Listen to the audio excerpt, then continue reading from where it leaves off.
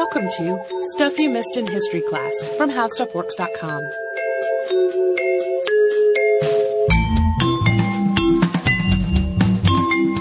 Hello and welcome to the podcast. I'm Tracy V. Wilson. And I'm Holly Fry. So, we've had a lot of people who have asked us to talk about the Treaty of Waitangi. And this is including a listener mail that we read on the podcast a very long time ago, in which I pronounced Waitangi terribly. Like, really, really badly. Somebody later wrote in and said that I did a good job, and I'm pretty sure that person was kidding, because I did a very bad job. Or so extremely kind. Yes. I'm hoping to do a better job today. I've been listening to a whole lot of film from New Zealand. So, this is a treaty that was signed by representatives of the British government and the Maori of New Zealand, or as it's known in the Maori language, Aotearoa, and that means land of the long white cloud.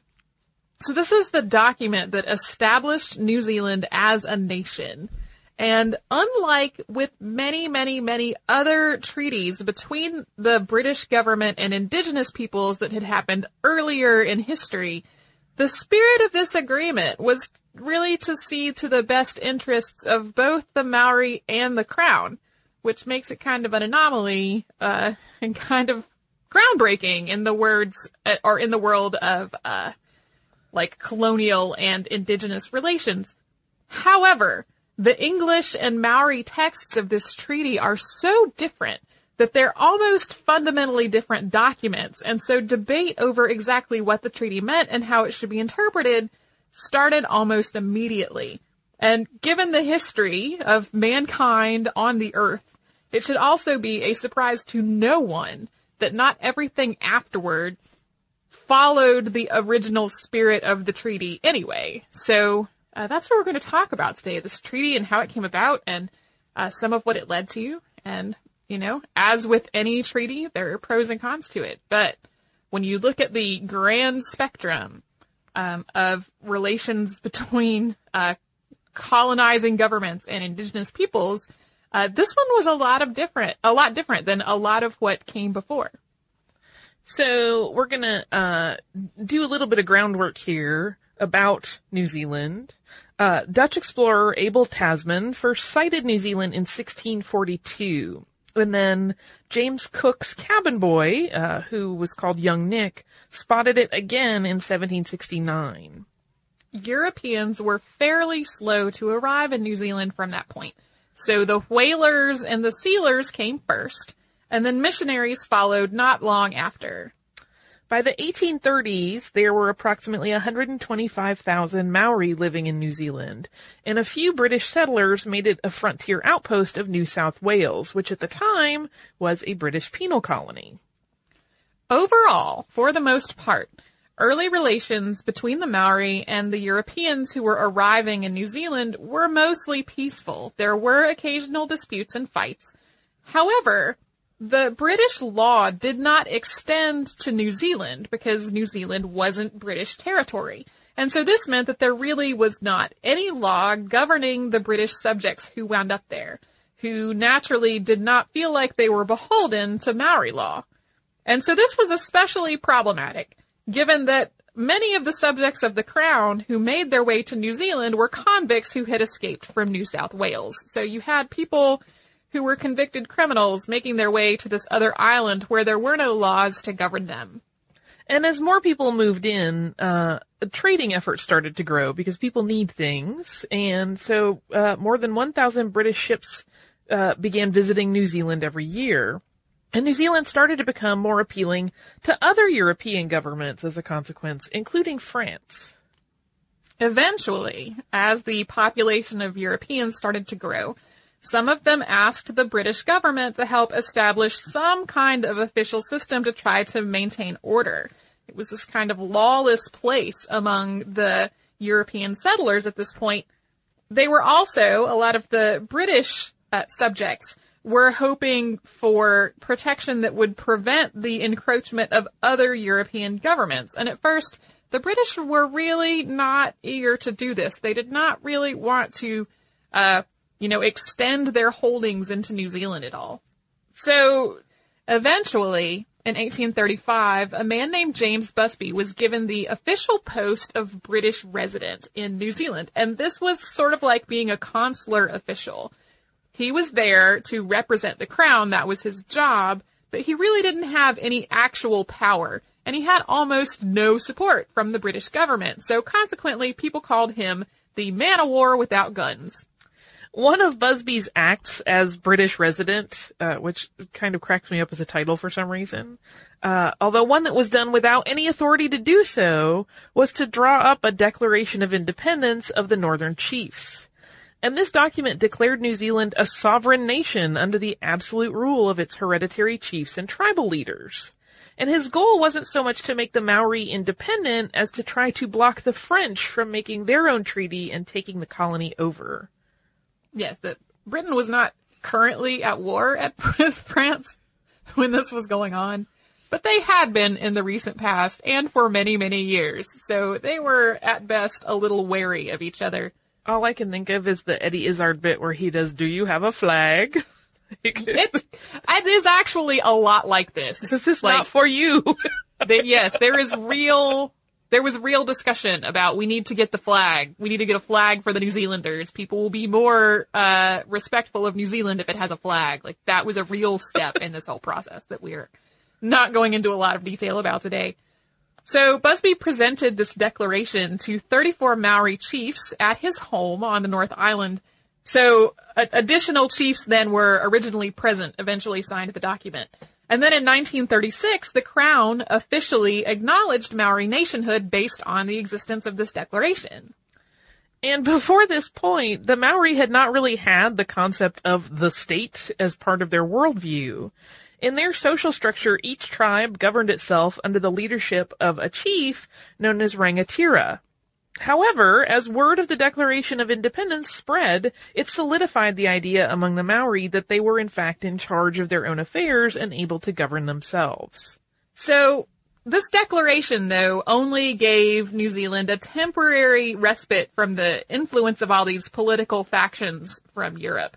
By the late 1830s, there were about 2,000 settlers from Europe living in New Zealand, and a number of British businesses and shipping companies were planning to scale up their operations there, and there, of course, was also interest substantially from France. There were also huge amounts of trade going on between New Zealand and New South Wales.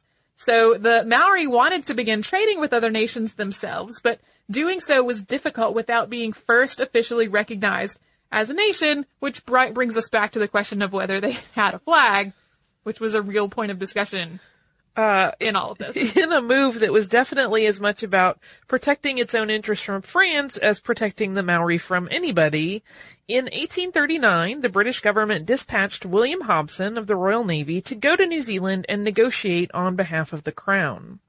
And his assignment was to establish a treaty with the Maori, and once that was done, he was to act as lieutenant governor for any part of New Zealand that would agree to become a British colony. Hobson got a lot of direction about exactly what he was supposed to do, and included in all of this were these instructions from Lord Normanby, the colonial secretary, regarding this assignment. This is, quote, "All dealings with the Aborigines for their lands must be conducted on the same principles of sincerity, justice, and good faith as must govern your transactions with them for the recognition of Her Majesty's sovereignty in these islands. Nor is this all. They must not be permitted to enter into any contracts in which they might be ignorant and unintentional authors of injuries to themselves. You will not, for example, purchase from them any territory, the retention of which by them would be essential or highly conducive to their own comfort, safety, or substance. The acquisition of land by the Crown for the future settlement of British subjects must be confined to such districts as the natives can alienate without distress or serious inconvenience to themselves. To secure the observance of this rule will be one of the first duties of their official protector." So, if you know anything about relations with indigenous people in the world before this point, this is basically the opposite of how a lot of these treaties were previously carried out. Like, there were many, many treaties in the settlement of what is now the United States and in Africa and in the South Pacific and in South America that were basically like, here is this treaty where we're going to make you think you're getting a good deal, but we, the people who are colonizing, are actually taking you for a giant ride. So this was specifically, at this point, the world having learned that this was a bad thing to do, against the rules. Like, he was supposed to get down there and actually put a treaty together in good faith. And so considering the tone of a lot of earlier treaties between the British and indigenous peoples, or later Americans and indigenous peoples, or whoever and indigenous peoples, this was hugely progressive. But at the same time, some of the flavor of the instruction was also kind of racist, since a big underlying tone of all of it was that from the British point of view, the Maori were not actually capable of handling their own affairs. So although it was a big step forward in relations with indigenous people, it was not entirely free from problems. Hobson arrived on January 29th of 1840, and he had been corresponding with George Gipps, who was governor of New South Wales, about what exactly should go into the treaty. And once he arrived, Hobson also worked with his secretary, who was named James Freeman, as well as James Busby, who we discussed earlier, on completing this treaty. So they basically got completely down to the wire on putting the treaty together. They had summoned all of these chiefs to a big meeting, but they didn't have a draft of the treaty to actually have translated until the night before. So on the eve of this meeting, they handed the treaty over to Henry Williams, who was a missionary. And Williams translated the text into Maori with the help of his son Edward. At this point, the Williamses had established relationships with the Maori, and they spoke the Maori language, but they really did not have a lot of time to put their translation together. On February 5th, once again in Busby's home, the representatives of Britain presented the treaty to about 500 assembled Maori. And while there was extensive discussion, no agreement was actually signed. The next day, which was February 6th, after a little more discussion, 45 chiefs did sign the treaty. The first to sign was a chief named Honeheke, who was also called Honepokai, and he felt a treaty with the British was their best option. The day before the treaty was signed, he reportedly said to Hobson, "Governor, you should stay with us and be like a father. If you go away, then the French and the rum sellers will take us Maori over." So Honeheke's support was really instrumental in getting a lot of the other chiefs to sign the treaty. And from there, the original treaty, as well as copies of it, were sent around the islands to gather additional signatures. And in the end, more than 500 Maori signatures were applied to the document, and 13 of the signatures were from women. Overwhelmingly, the Maori who signed the treaty signed a Maori language version, with at least one British subject signing as well. And who this British signatory was varied from place to place. Not every Rangatira signed the document. Some of them never got a chance to, because while copies of the treaty were distributed, they didn't make it to every single part of the islands that make up New Zealand. There were also definitely chiefs who opposed the treaty on the grounds that the protections that were being granted were just not enough to outweigh the independence that they would be giving up. There were also chiefs who were suspicious of the British government's intent about the whole thing. And then farther inland, there were chiefs who just didn't see the point because they, not being from the more coastal areas, hadn't actually had a lot of contact with people from Europe by then. And even though not every chief had signed, the British government felt that the treaty applied to all Maori, whether they had signed it or not. They also almost universally viewed the English language version of the text as the true version of the text.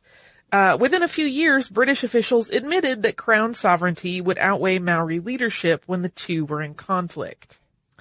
Hey, Tracy, do you want to pause for a moment from our Pacific adventure for a word from a sponsor? Yes. Okay. So to get back to this treaty itself, the Treaty of Waitangi opens with a preamble, and that's followed by 3 articles. Article 1, quote, "The chiefs of the Confederation of the United Tribes of New Zealand and the separate and independent chiefs who have not become members of the Confederation cede to Her Majesty the Queen of England absolutely and without reservation all the rights and powers of sovereignty which the said confederation or individual chiefs respectively exercise or possess, or may be supposed to exercise or to possess over their respective territories as the sole sovereign thereof. So the extremely short and oversimplified version of this is basically you, the British, are the boss of us, the Maori, as of now. Yeah. So Article 2 reads, Her Majesty the Queen of England confirms and guarantees to the chiefs and tribes of New Zealand, and to the respective families and individuals thereof, the full, exclusive, and undisturbed possessions of their lands and estates, forest, fisheries, and other properties which they may collectively or individually possess, so long as it is their wish and desire to retain the same in their possession. But the chiefs of the united tribes and the individual chiefs yield to Her Majesty the exclusive right of preemption over such lands as the proprietors thereof may be disposed to alienate at such prices as may be agreed upon between the respective proprietors and the persons appointed by Her Majesty to treat with them on that behalf.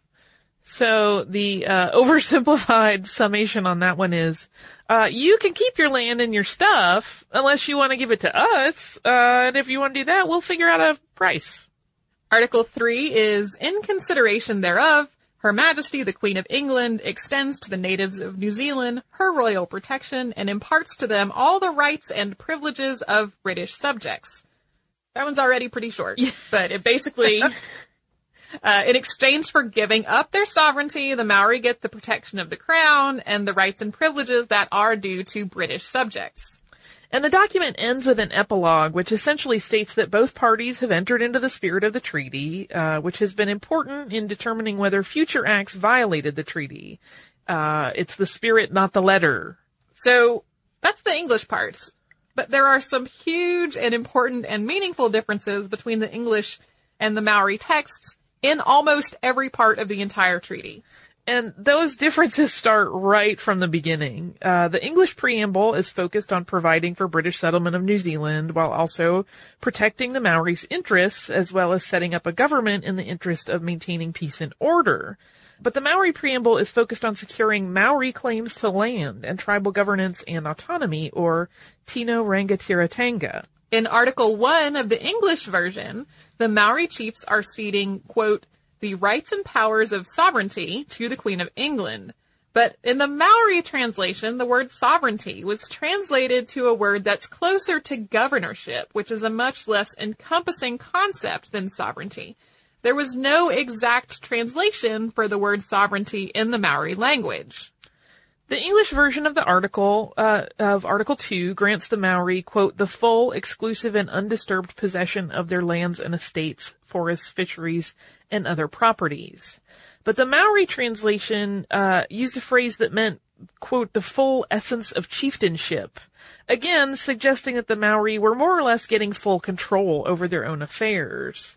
The translation of forests, fisheries, and other properties is problematic too, since it was translated into a Maori word that more closely means treasures. Yeah, there have been a lot of discussions about what is included in treasures. Is the Maori language a treasure? Yeah, that's Maori a pretty culture a treasure. Yeah, that's a word of nebulous meaning. It's very nebulous, and so with huge differences, like huge meaningful differences in the overwhelming bulk of this treaty, the debate about what the treaty was really supposed to mean and about what the Maori believed that they were signing started almost immediately. And on top of that, there is significant speculation about how exactly those discrepancies between the two texts came to be there. Was it a simple error, due to this sort of rush translation that had to happen? Or was it actually a more orchestrated effort to slant the text in an effort to make it more palatable to the Maori? And there is really no clear documentation, although there's loads of speculation. There's also a big subject of speculation around how much the British signatories were even aware that these discrepancies existed. There had been lengthy meetings and discussions about the treaty and the text, and the Williamses were, as we said before, familiar with the Maori language, but, they didn't have a lot of time to put this all together. So, at this point in history, it's kind of unclear exactly how much both sides knew about the differences between what one was signing and what the other was signing. But regardless of the differences, with this treaty in place, New Zealand became a British colony. At first as part of New South Wales, and later that same year as its own colony. So, because this was the document that established New Zealand as a nation, to try to recap everything that happened as a result of the Treaty of Waitangi would basically require summing up basically the entire history of New Zealand from the time that it was signed. So, to extremely briefly summarize, with the door now opened to settling from Britain, a lot of settlers from England, Ireland, and Scotland started making their way to New Zealand, with thousands of people arriving over the next decade. Within a few years, Honeheke had withdrawn his support for the treaty. He was feeling disillusioned that it was not, in fact, as beneficial for the Maori as he had believed it was going to be. As an act of protest, he had the flagpole at a British settlement repeatedly cut down. In the 1850s, the European settlers in New Zealand established their own government, and in 1853, the first parliament convened in New Zealand. But at that point, the Maori were completely excluded from holding seats or from voting. Following a pretty British tradition, land ownership was a requirement for both of these, and most property ownership among the Maori at that point was communal instead of individual. So it took a while for that to shift so that it was more compatible with the Maori worldview to allow the Maori to participate in the government. In 1867, Maori men gained the right to vote, and the Maori people actually gained 4 seats. And that was intended to be a temporary move. Today, however, the Maori continue to have seats in Parliament and can choose to vote among the general or the Maori electorate. The number of Maori seats in Parliament varies depending on how many choose to vote in the Maori electorate. I think right now there are 7 based on that number. And there's a lot of debate about whether having specifically Maori seats whether that's a good thing or a bad thing. There's debate on both sides. And I can see both sides of that argument. There are people who feel like maybe the Maori would have more representation if they did not have these pre-arranged seats, or people who feel like having these seats at all is racist in some way. Like, there's a lot of ongoing discussion about that. In 1975, the Waitangi Tribunal was established, and this investigates claims by Maori on breaches of the treaty. For the first 10 years of its existence, this tribunal only investigated issues that happened since it was established. However, in 1985, its scope was expanded to include everything that has happened since the treaty was signed in 1840. And only Maori can make claims, and these are against either the Crown or against legislation. They can be contemporary or historical. There's also a special land court to deal specifically with Maori land. So today, New Zealand has grown into a parliamentary democracy with 3 official languages: English, Maori, and Sign Language. The House of Representatives, which is a body of elected officials, makes the laws. It's also simultaneously a constitutional monarchy, with the reigning sovereign of Great Britain being the sovereign of New Zealand as well. So as we are recording this, Queen Elizabeth II is the Queen of the United Kingdom as well as being Queen of New Zealand. So in this whole arrangement, that's a separate thing. New Zealand is not just part of the United Kingdom. The Queen's involvement in the government is also mostly symbolic. She's represented by the Governor-General, but a Prime Minister handles the day-to-day running of the government. I know most of our listeners are from the United States, and this sounds like a very complicated system of government, considering what a lot of our listeners are used to. Yeah, it's a lot of layers of different branches of government sort of all theoretically playing nice together. Yeah. To make it even a little bit more complex, the name New Zealand does not even come from the British, it comes from the Dutch. So when the Dutch cited it, they named it after the Netherlands province of Zeeland, because at that point, Australia was called New Holland, which, is another part of Netherlands. And the treaty itself was actually almost lost or destroyed a number of times over the years, including by fire and by efforts to preserve the document that were actually damaging. Now, these documents are in the Constitution Room at the Archives of New Zealand in Wellington. I like this story because it does represent such a big step forward in relationships between colonial governments and indigenous peoples. But at the same time, like, it's not perfect, and there's still colonialism happening in this whole situation. So, like, I'm really of two minds about it. But without this treaty, like, when you look at documents about New Zealand, or if you ever visit New Zealand, like, you see it's sort of a multicultural place in a lot of ways at this time. And I don't think that would exist without this treaty having been created and signed. And this story is also sort of a nice snapshot of how issues of government can become extremely complex, based on one thing. Like, that one translation led to a great deal of discussion and all of these sort of bizarre layers of government that happened as a consequence. Yeah. So when the Waitangi Tribunal looks at cases where people have filed a grievance against the government or against a law, it's sort of looking at, okay, what was the spirit of the treaty supposed to be in this case, and was the spirit of the treaty followed? I tried to find some data about how many cases the tribunal has heard, and I was not able to find that before we recorded. So if someone knows and you send us, we will probably read it on a future listener mail. Do you have some listener mail now? I do. So we have gotten so much mail about our recent episode about the Spanish flu pandemic. A lot of it has been from people who are sharing personal stories about grandparents and other relatives who died during the flu or who survived the flu. This one is from Abby. Abby says, "Hey ladies, I'm a grad student in history and I'm writing my thesis on a pandemic flu.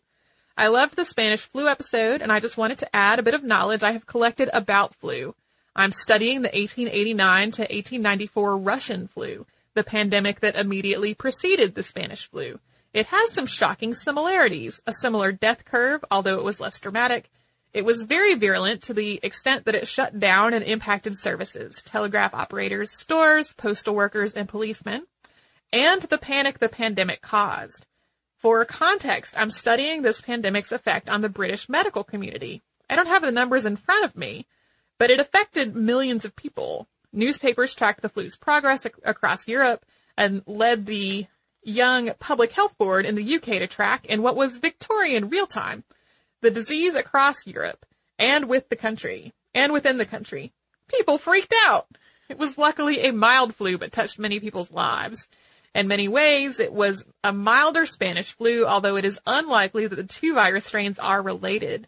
During this pandemic, the bacillus was identified and bacterial pneumonia and bronchitis are linked to influenza. This influenza was also associated with depression to those who survived. Doctors noticed an uptick in the rate of suicide of influenza survivors, although this may also have some cultural factors.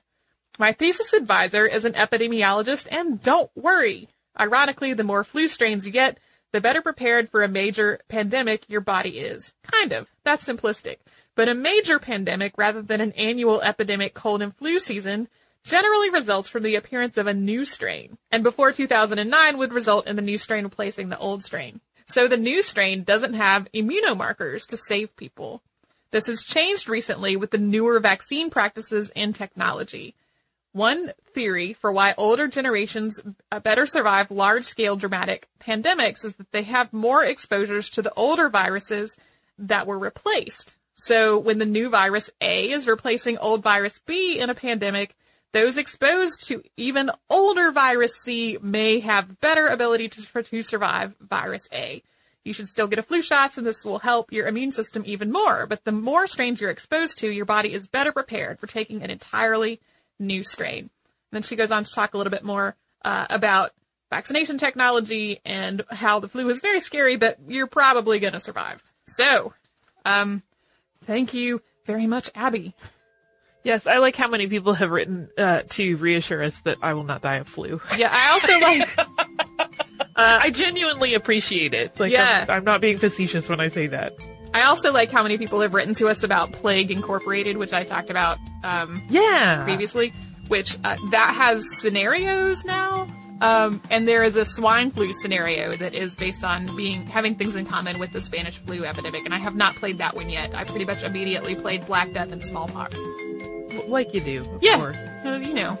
Hey, so if you would like to write us, you can totally do that thing. And our email is a little bit different. It's all still the same. It comes to us just the same as it always has. But the email now is historypodcast@howstuffworks.com.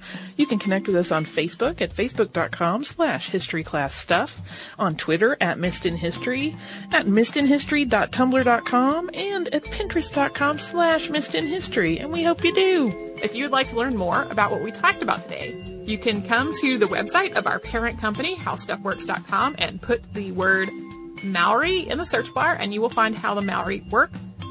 You can also come to our website, which is missedinhistory.com, and you can find our show notes and links to all the podcasts and all kinds of other stuff. You could do all that and a whole lot more at missedinhistory.com or howstuffworks.com. For more on this and thousands of other topics, visit howstuffworks.com.